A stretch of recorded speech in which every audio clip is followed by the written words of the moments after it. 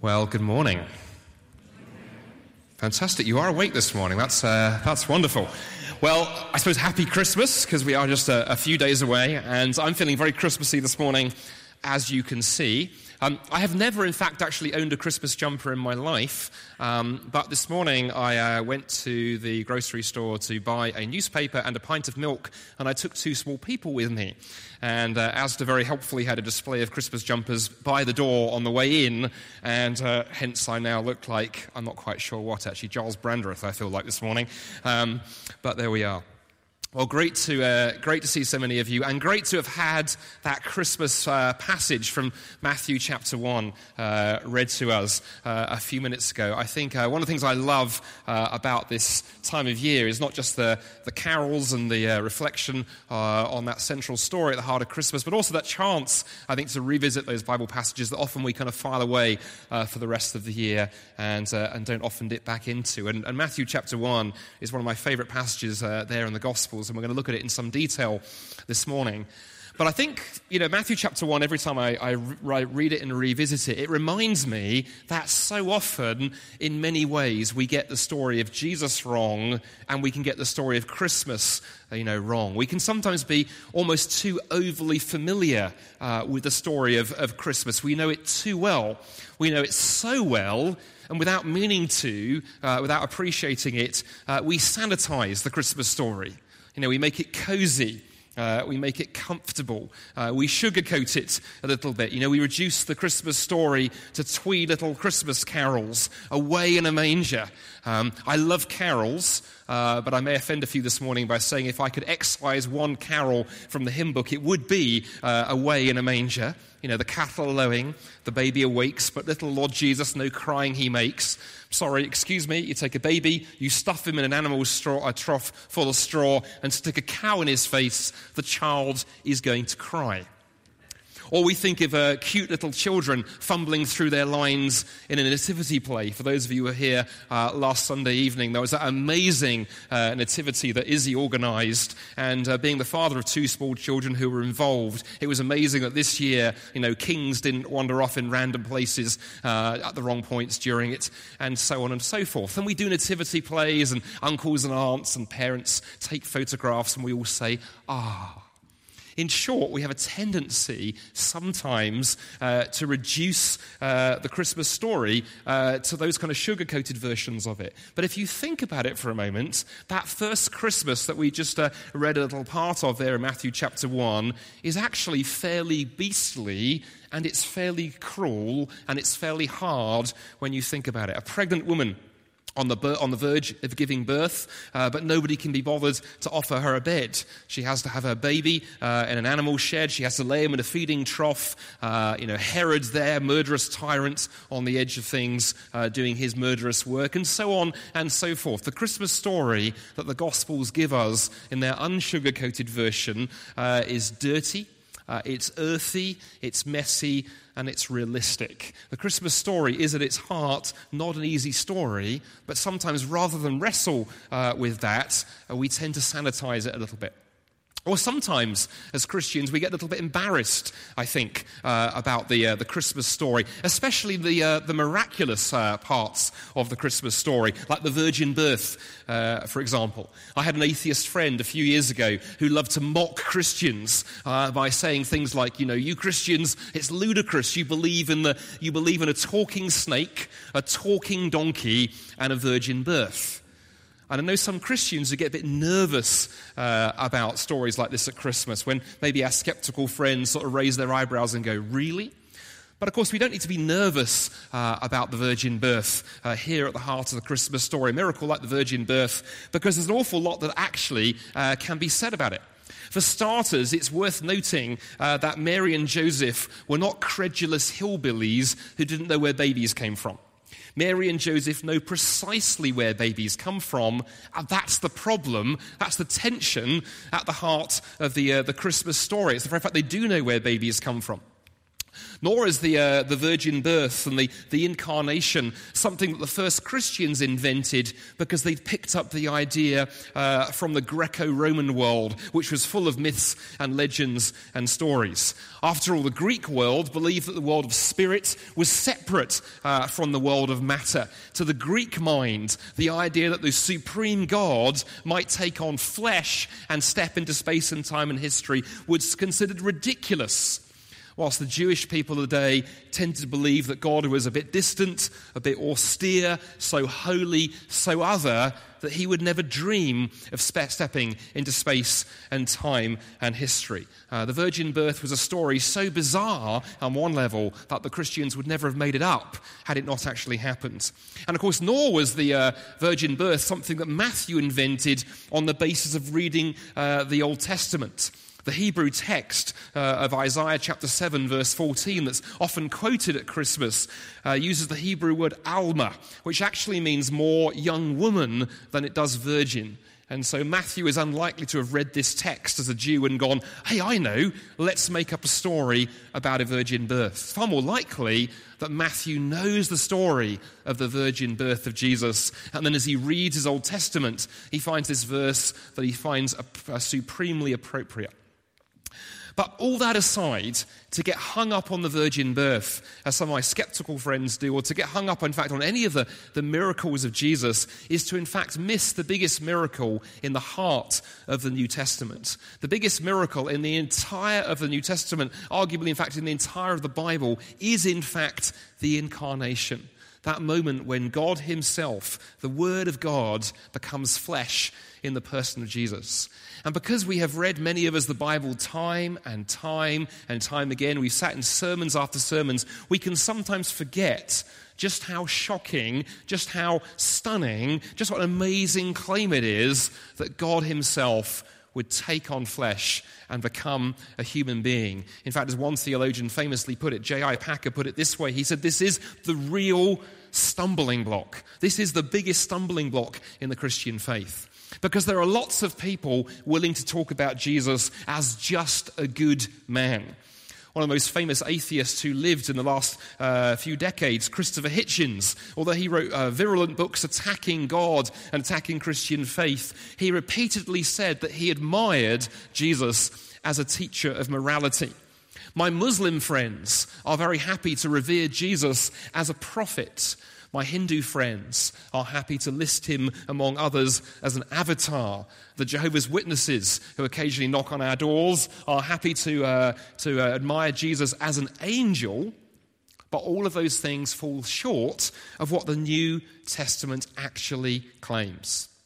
And it's fascinating and amazing to reflect on the incarnation for a moment. And if the incarnation happened, everything else in the life of Jesus becomes unproblematic.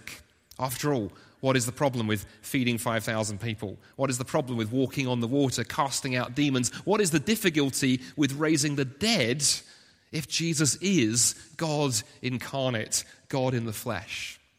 Secondly, of course, if the incarnation happened, that means that we can't just like Jesus. I meet many people who say, I actually quite like Jesus, to which my response is always, isn't it fascinating that when you read the Gospels, nobody just liked Jesus? No one simply liked him. They either loved him and adored him and followed him and gave their lives to doing so, or they hated him, they rejected him, and they tried to kill him. Jesus was an incredibly divisive figure because the claim that Jesus is God made flesh is not one that you can simply sit on the fence with. You either need to embrace it and respond, or you need to roll your eyes and walk away. And we can miss the wonder and the shock and the radicalness of the incarnation and the virgin birth if we let our over-familiarity with the story, with our temptation to domesticate Christmas, rob us of some of the richness of that passage we read this morning in Matthew chapter 1.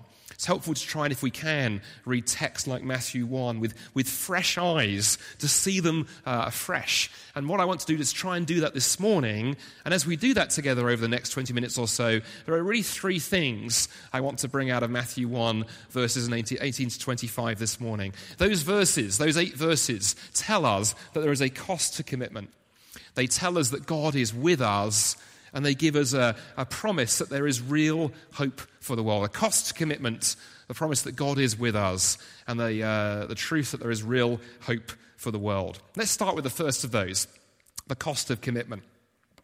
I wonder if you've ever noticed as you've read the gospel stories, the gospel accounts of Jesus, that the gospels actually give us two perspectives, two overlapping but quite different perspectives on the birth of Jesus. If you were to read Luke's gospel, you would see the story of the virgin birth is told from Mary's perspective. But this morning we've looked at Matthew's gospel, and he gives us the story from Joseph's perspective. Same story, but told from two different perspectives. But what's interesting, that although they are different perspectives, one from Mary's perspective, one from Matthew's side of the story, there are some common themes. And one of the things you see both in Matthew and Luke when you read the incarnation and the annunciation stories there is the two themes that come out very strongly to me are fear and obedience. Fear and obedience come through those passages. Mary was afraid at the visit of the angels. The visit of the angel. I always find it fascinating that when you look at Christmas cards, angels are always quite cute and quite fluffy, and obviously got a glitter addiction. But when you read the New Testament, when you read the Gospels, when you read the Bible, interesting how often angels turn up, and the first thing they have to say is, "Do not be afraid." I don't think angels are cute and fluffy in the New Testament. Mary's response was fear, also fear at how she could be pregnant because she was a virgin. But then her response to Gabriel in Luke's Gospel, in Luke 1:38, is one of simple faith and trust. "I am the servant of the Lord," Mary says, "let it be to me according to your word."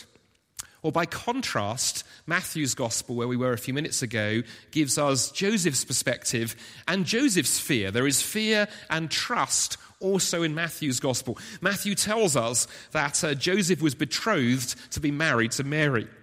And in the ancient world, engagement, betrothal was an incredibly serious thing. It was a legal commitment when you got engaged to somebody. There would have been an arrangement made. There would have been solemn words exchanged between the two families, a legal contract between the two families. Betrothed couples in the ancient world, they were not yet married, but they were far more deeply committed than simply being engaged. To be betrothed to somebody was a very, very serious thing indeed. And so we read in Matthew's gospel that during this period of betrothal, Mary falls pregnant. That's an incredibly serious thing in a highly conservative religious culture like first century Judea, where sex outside marriage was considered unthinkable and utterly taboo. When Mary's pregnancy becomes obvious, when she can no longer hide it, of course the rumors, the whispers, the gossip, the Twitter storm, actually maybe not the last one, never do that joke ever again, all begin.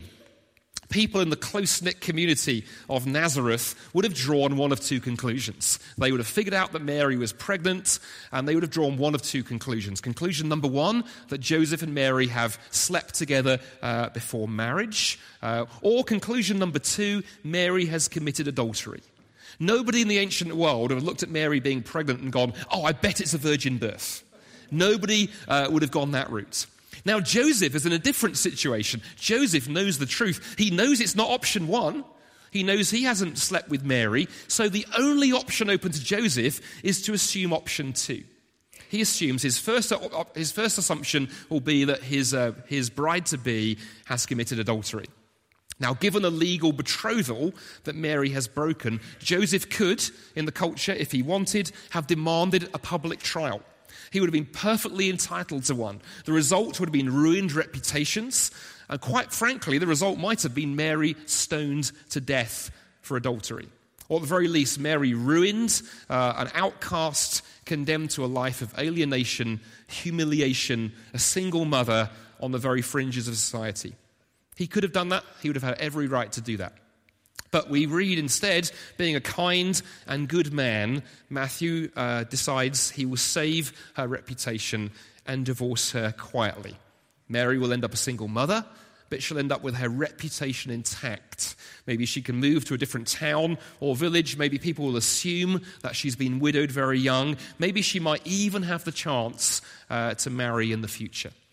So we can only imagine the stress and anxiety that that Joseph is feeling at this point. But along comes the angel and says to him, Joseph, do not be afraid, marry Mary. So why does the angel say, do not be afraid to Joseph? Well, because quite simply, in the ancient world, reputation was everything. Reputation was social currency. People are going to do the maths and figure out that something inappropriate has happened. People are probably going to figure out that Joseph has slept with Mary before marriage and that this was a shotgun wedding. That's what people in the culture are going to assume. So Joseph here is making a huge commitment. For the virgin birth for Joseph is not a cozy miracle. Joseph is not sitting there thinking, hooray, a virgin birth, that's fantastic.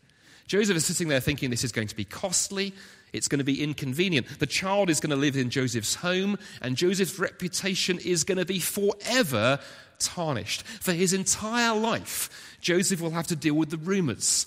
He'll have to deal with the whispers. He'll have to deal with the assumptions. He'll have to try to explain what has happened, and however hard he says, no, really, it was a virgin birth, people are going, oh, really? Really, that's what happened. And forever, Joseph's going to face those whispers. You see, there is a cost to obedience. There is a cost to belief, and Joseph paid that price in the Christmas story. The same is true today, increasingly so in our culture and many cultures. Being a Christian, being willingly to publicly identify as a follower of Jesus can open you up to insult, it can open you up to ridicule, it can open you up to a reputational damage, and all kinds of things. And in some cultures, it can be even tougher. A friend of mine a few years ago met a Christian teacher from a predominantly Muslim country who had lived through this experience in a very, very real way. This teacher was teaching in a school where about 98% of the children were Muslim, all the staff were Muslim, the head teacher was Muslim. He was about the only Christian on the entire faculty. And one day, there was a school assembly, 1,000 students gathered in the hall, all the staff, the headmaster up there on stage. And during the talk that morning, the Muslim headmaster began to insult and ridicule Christians. And during his talk, he actually summoned this Christian teacher up onto the stage and said to him in front of 1,000 students and staff, is it true that according to your Bible, Jesus said that if a man asks for your coat, you should give him your shirt as well? And the teacher said, Jesus said that. So the headmaster said, well then, give me your coat. In front of 1,000 people, the teacher took off his jacket, and the head teacher said, and your shirt as well. And so in front of 1,000 people, this Christian teacher strips down to his waist. Then the head teacher said, didn't Jesus also say that if a man slaps you on the right cheek, you should offer him the other cheek? And the teacher said, yes, Jesus said that. And in front of 1,000 people, the headmaster struck this teacher a ringing blow across the cheek. And the teacher just quietly turned his face and received another blow. The teacher then walked off the stage, out of the hall, back to his room, weeping, thinking he had let Jesus down and be utterly humiliated. 20 minutes later, there was a knock at the door. It was a Muslim student who'd come to apologize for what the head teacher had done. He was followed by another, and another, and another. All in all, about 30 or 40 students over the rest of the day came and apologized. And within 2 weeks, he had had the privilege of leading 6 of them to faith in Christ, because they'd seen a Christian willing to pay the cost of commitment and suffer for what they believed.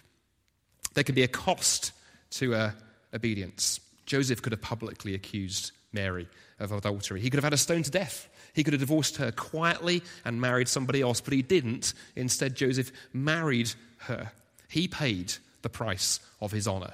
He paid the price of his reputation. He laid those things down for the sake of Mary's joy, Mary's safety, Mary's comfort, Mary's security, and Mary's happiness. And Joseph offers us, his obedience in the Gospels, offers us a picture of a God who did the same for us. A God who, when he came in the flesh, was born not in a palace, but a stable. Not in a luxury hotel, but an animal shed. Who was born not to fanfare, but to insult and to death threats.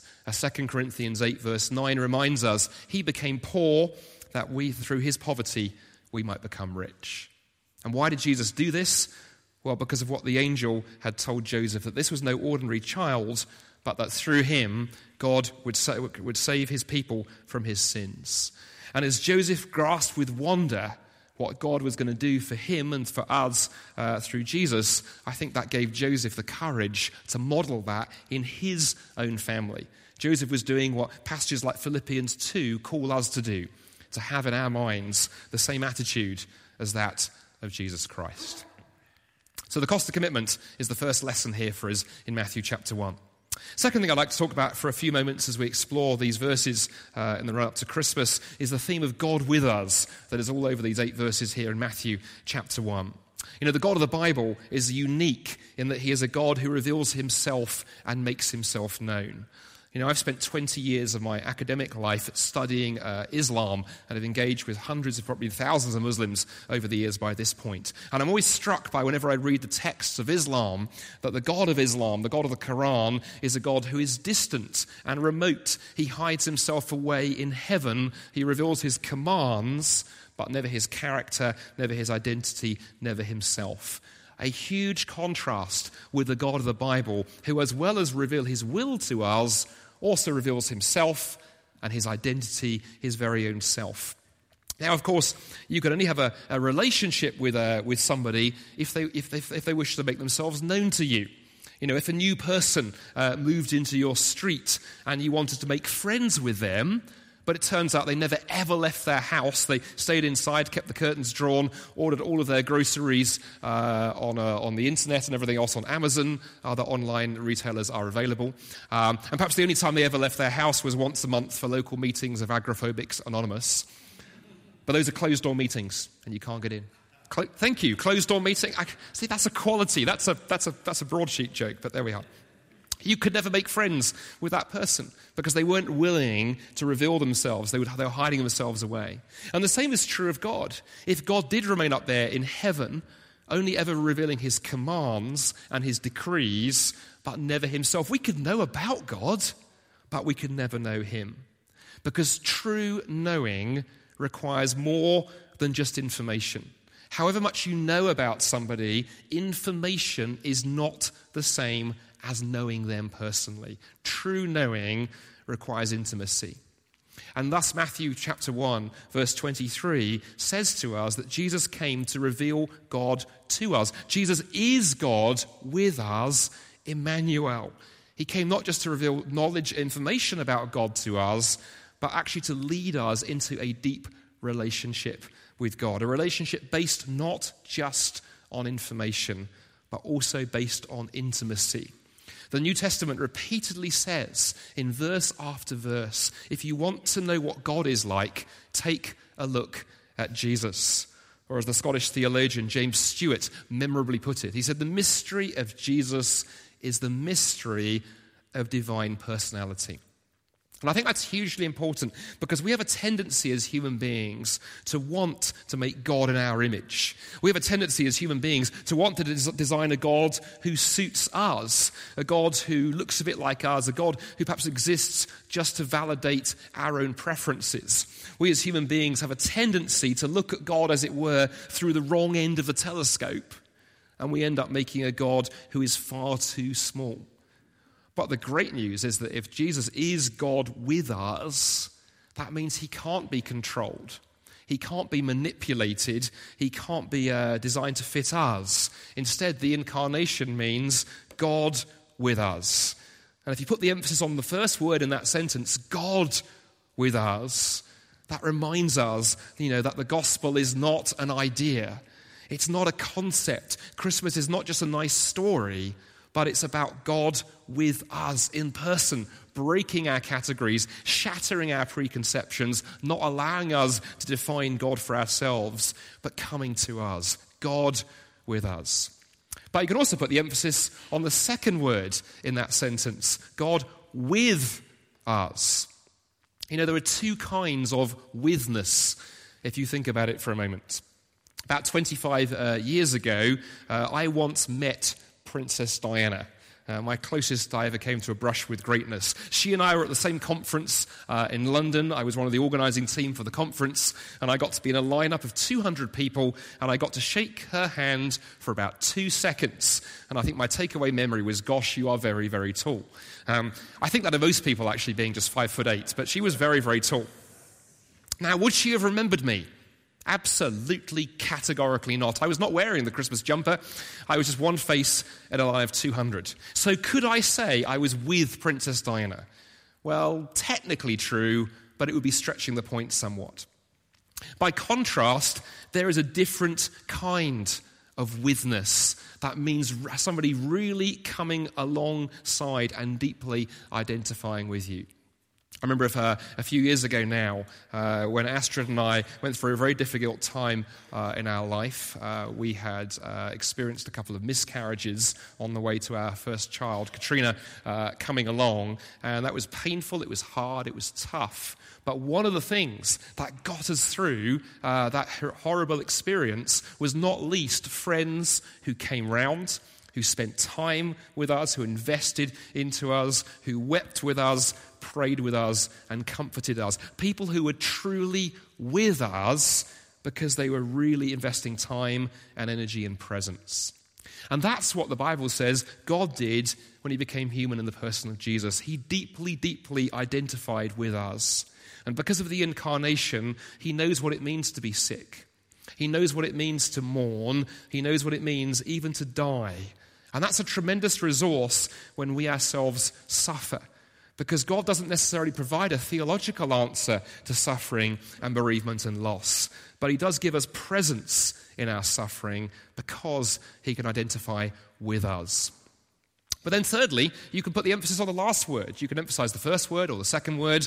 The last word is interesting when you emphasize it. God with us. You know, it's interesting that the name Jesus was a very popular boy's name at the time that Jesus was born. It meant the same in Hebrew as the name Joshua. And of course, in the Old Testament, it was Joshua who helped rescue his people from slavery in Egypt. But of course, in Jesus, God is rescuing us from something far more severe, slavery to sin. And the incarnation is God's gift to us at Christmas. Of course, some gifts can be very, very hard to receive.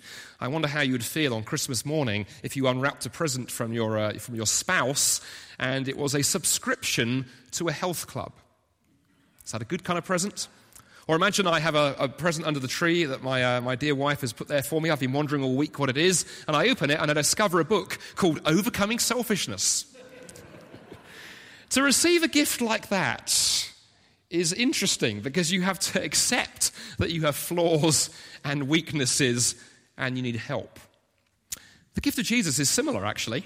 We can only truly accept the gift of Jesus and we can only know him personally if we have the courage to admit that we need saving, that we are sinners who need help. Because Jesus' entire mission is writ right there, largely in verse 21. He will save his people from their sins. But of course, in order to receive that, we need to be willing to admit that we're sinners. We need to be willing to admit that we're failures. We need to be willing to admit that we've made ourselves the center of the universe, that we failed to love God with our hearts and our minds and our souls and our strengths, and that the main thing we need above anything else is forgiveness and pardon. And too often, tragically, arrogance and pride and superiority hold people back from accepting the gift of Jesus that first Christmas. Matthew's entire gospel is actually framed by this idea of witness. In Matthew chapter 1, verse 23, Jesus is Emmanuel, God with us. And then at the end of his gospel, in Matthew 28, Jesus promises, I am with you to the end of the age. Emmanuel, God with us. God with us. God with us. Well, we've looked at the cost of commitment. We've looked at God with us. One last theme that's there in Matthew chapter 1 I want to spend a few minutes on, and then we'll draw the threads together as we close. We've seen that commitment has a cost. We've seen that God is with us, but the last theme here in Matthew 1 is equally as important, and that it's hope for the world. You know, Christmas reminds us that there is hope for the world, because God is not afraid of, God is not remote from, God is not aloof from even the stables of the world. Lots of religions and ideologies actually reject the notion that the world is a good place and it matters. Lots of Eastern religions claim this world is just a religion. Islam claims that this world is effectively a prison camp, a place where God threw us when we were tossed out of heaven. Secular atheism says this world is a result of nothing more than time plus chance plus natural selection, and it will all burn in the fire at the end of the universe.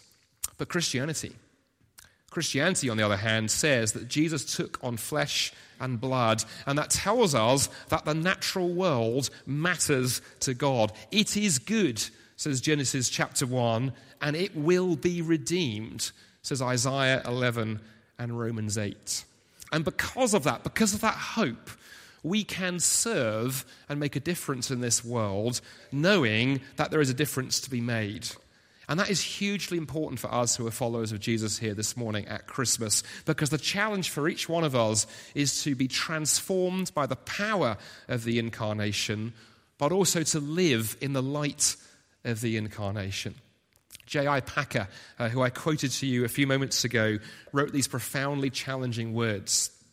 He wrote, "We talk glibly of the Christmas spirit, rarely meaning more by this than sentimental jollity on a family basis. That is not the Christmas spirit.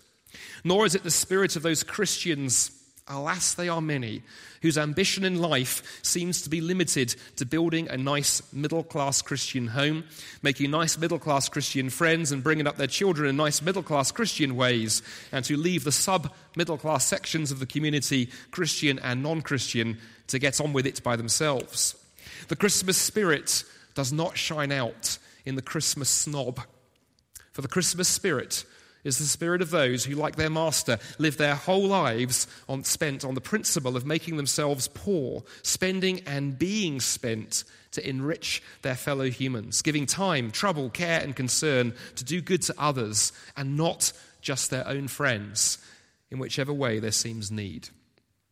This Christmas, how can we, how can I, how can you reflect the spirit of the incarnation, the spirit of the Jesus who became poor that we might become rich into the lives of those around us? Not because by striving to do that, God might love us more.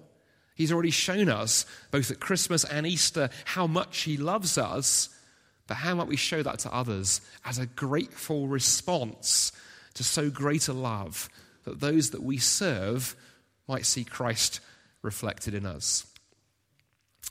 I find it fascinating that as they reflected on Christmas, as they reflected on the ministry of Jesus, as they reflected on Easter and the resurrection, the first Christians 2,000 years ago chose the word gospel to describe their message. The word gospel, that's an English translation of the Greek word euangelion.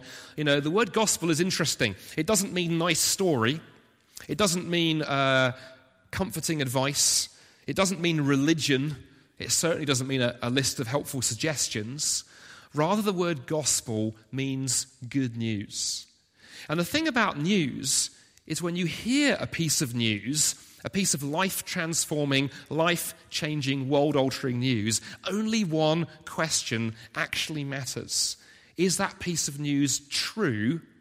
Did it actually happen? See, if the gospel were a self-help technique, or if the gospel were a list of tips for a happier life, we could learn the gospel from anybody. You could find it in any religion you choose. We could merrily declare that all paths lead to the same God. Believe whatever you want, it's exactly the same. But if the gospel is a piece of good news, primarily about a person, Jesus Christ, God with us, then that means there is only one way to God. But far more than that, it means that God has come to us.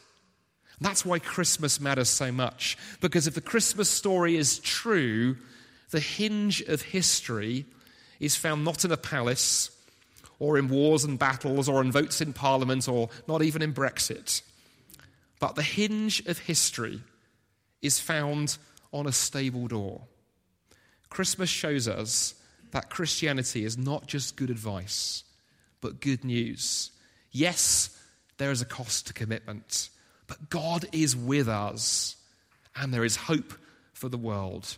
Because, in the words of that famous hymn, that famous carol, Christ the Saviour is born. Let us pray. Father God, I thank you that Christ the Saviour is born. Thank you that you are not a God who is distant and remote and transcendent, who sat up there in heaven and just sent us down laws and instructions, but you are a God who 2,000 years ago stepped into history in the person of Jesus, came in the flesh, that we might not just know you, not about you, but know you. And Lord, I pray this Christmas that for each of us who are followers of you, that amidst all the fun and the food and the families and the carols and the decorations and the presents, would you remind us of just the power of that piece of news that you are with us. And Lord, if there are some here this morning who have not yet discovered the gift of Jesus at Christmas or indeed at any time, have perhaps been sitting on the fence and thinking about these things for some time, this Christmas, would you meet with them as you met with those shepherds and those kings that first Christmas, and you've met with each of us who know you when we gave our lives to you and said we want to follow. Thank you that you are God with us, Emmanuel. Amen.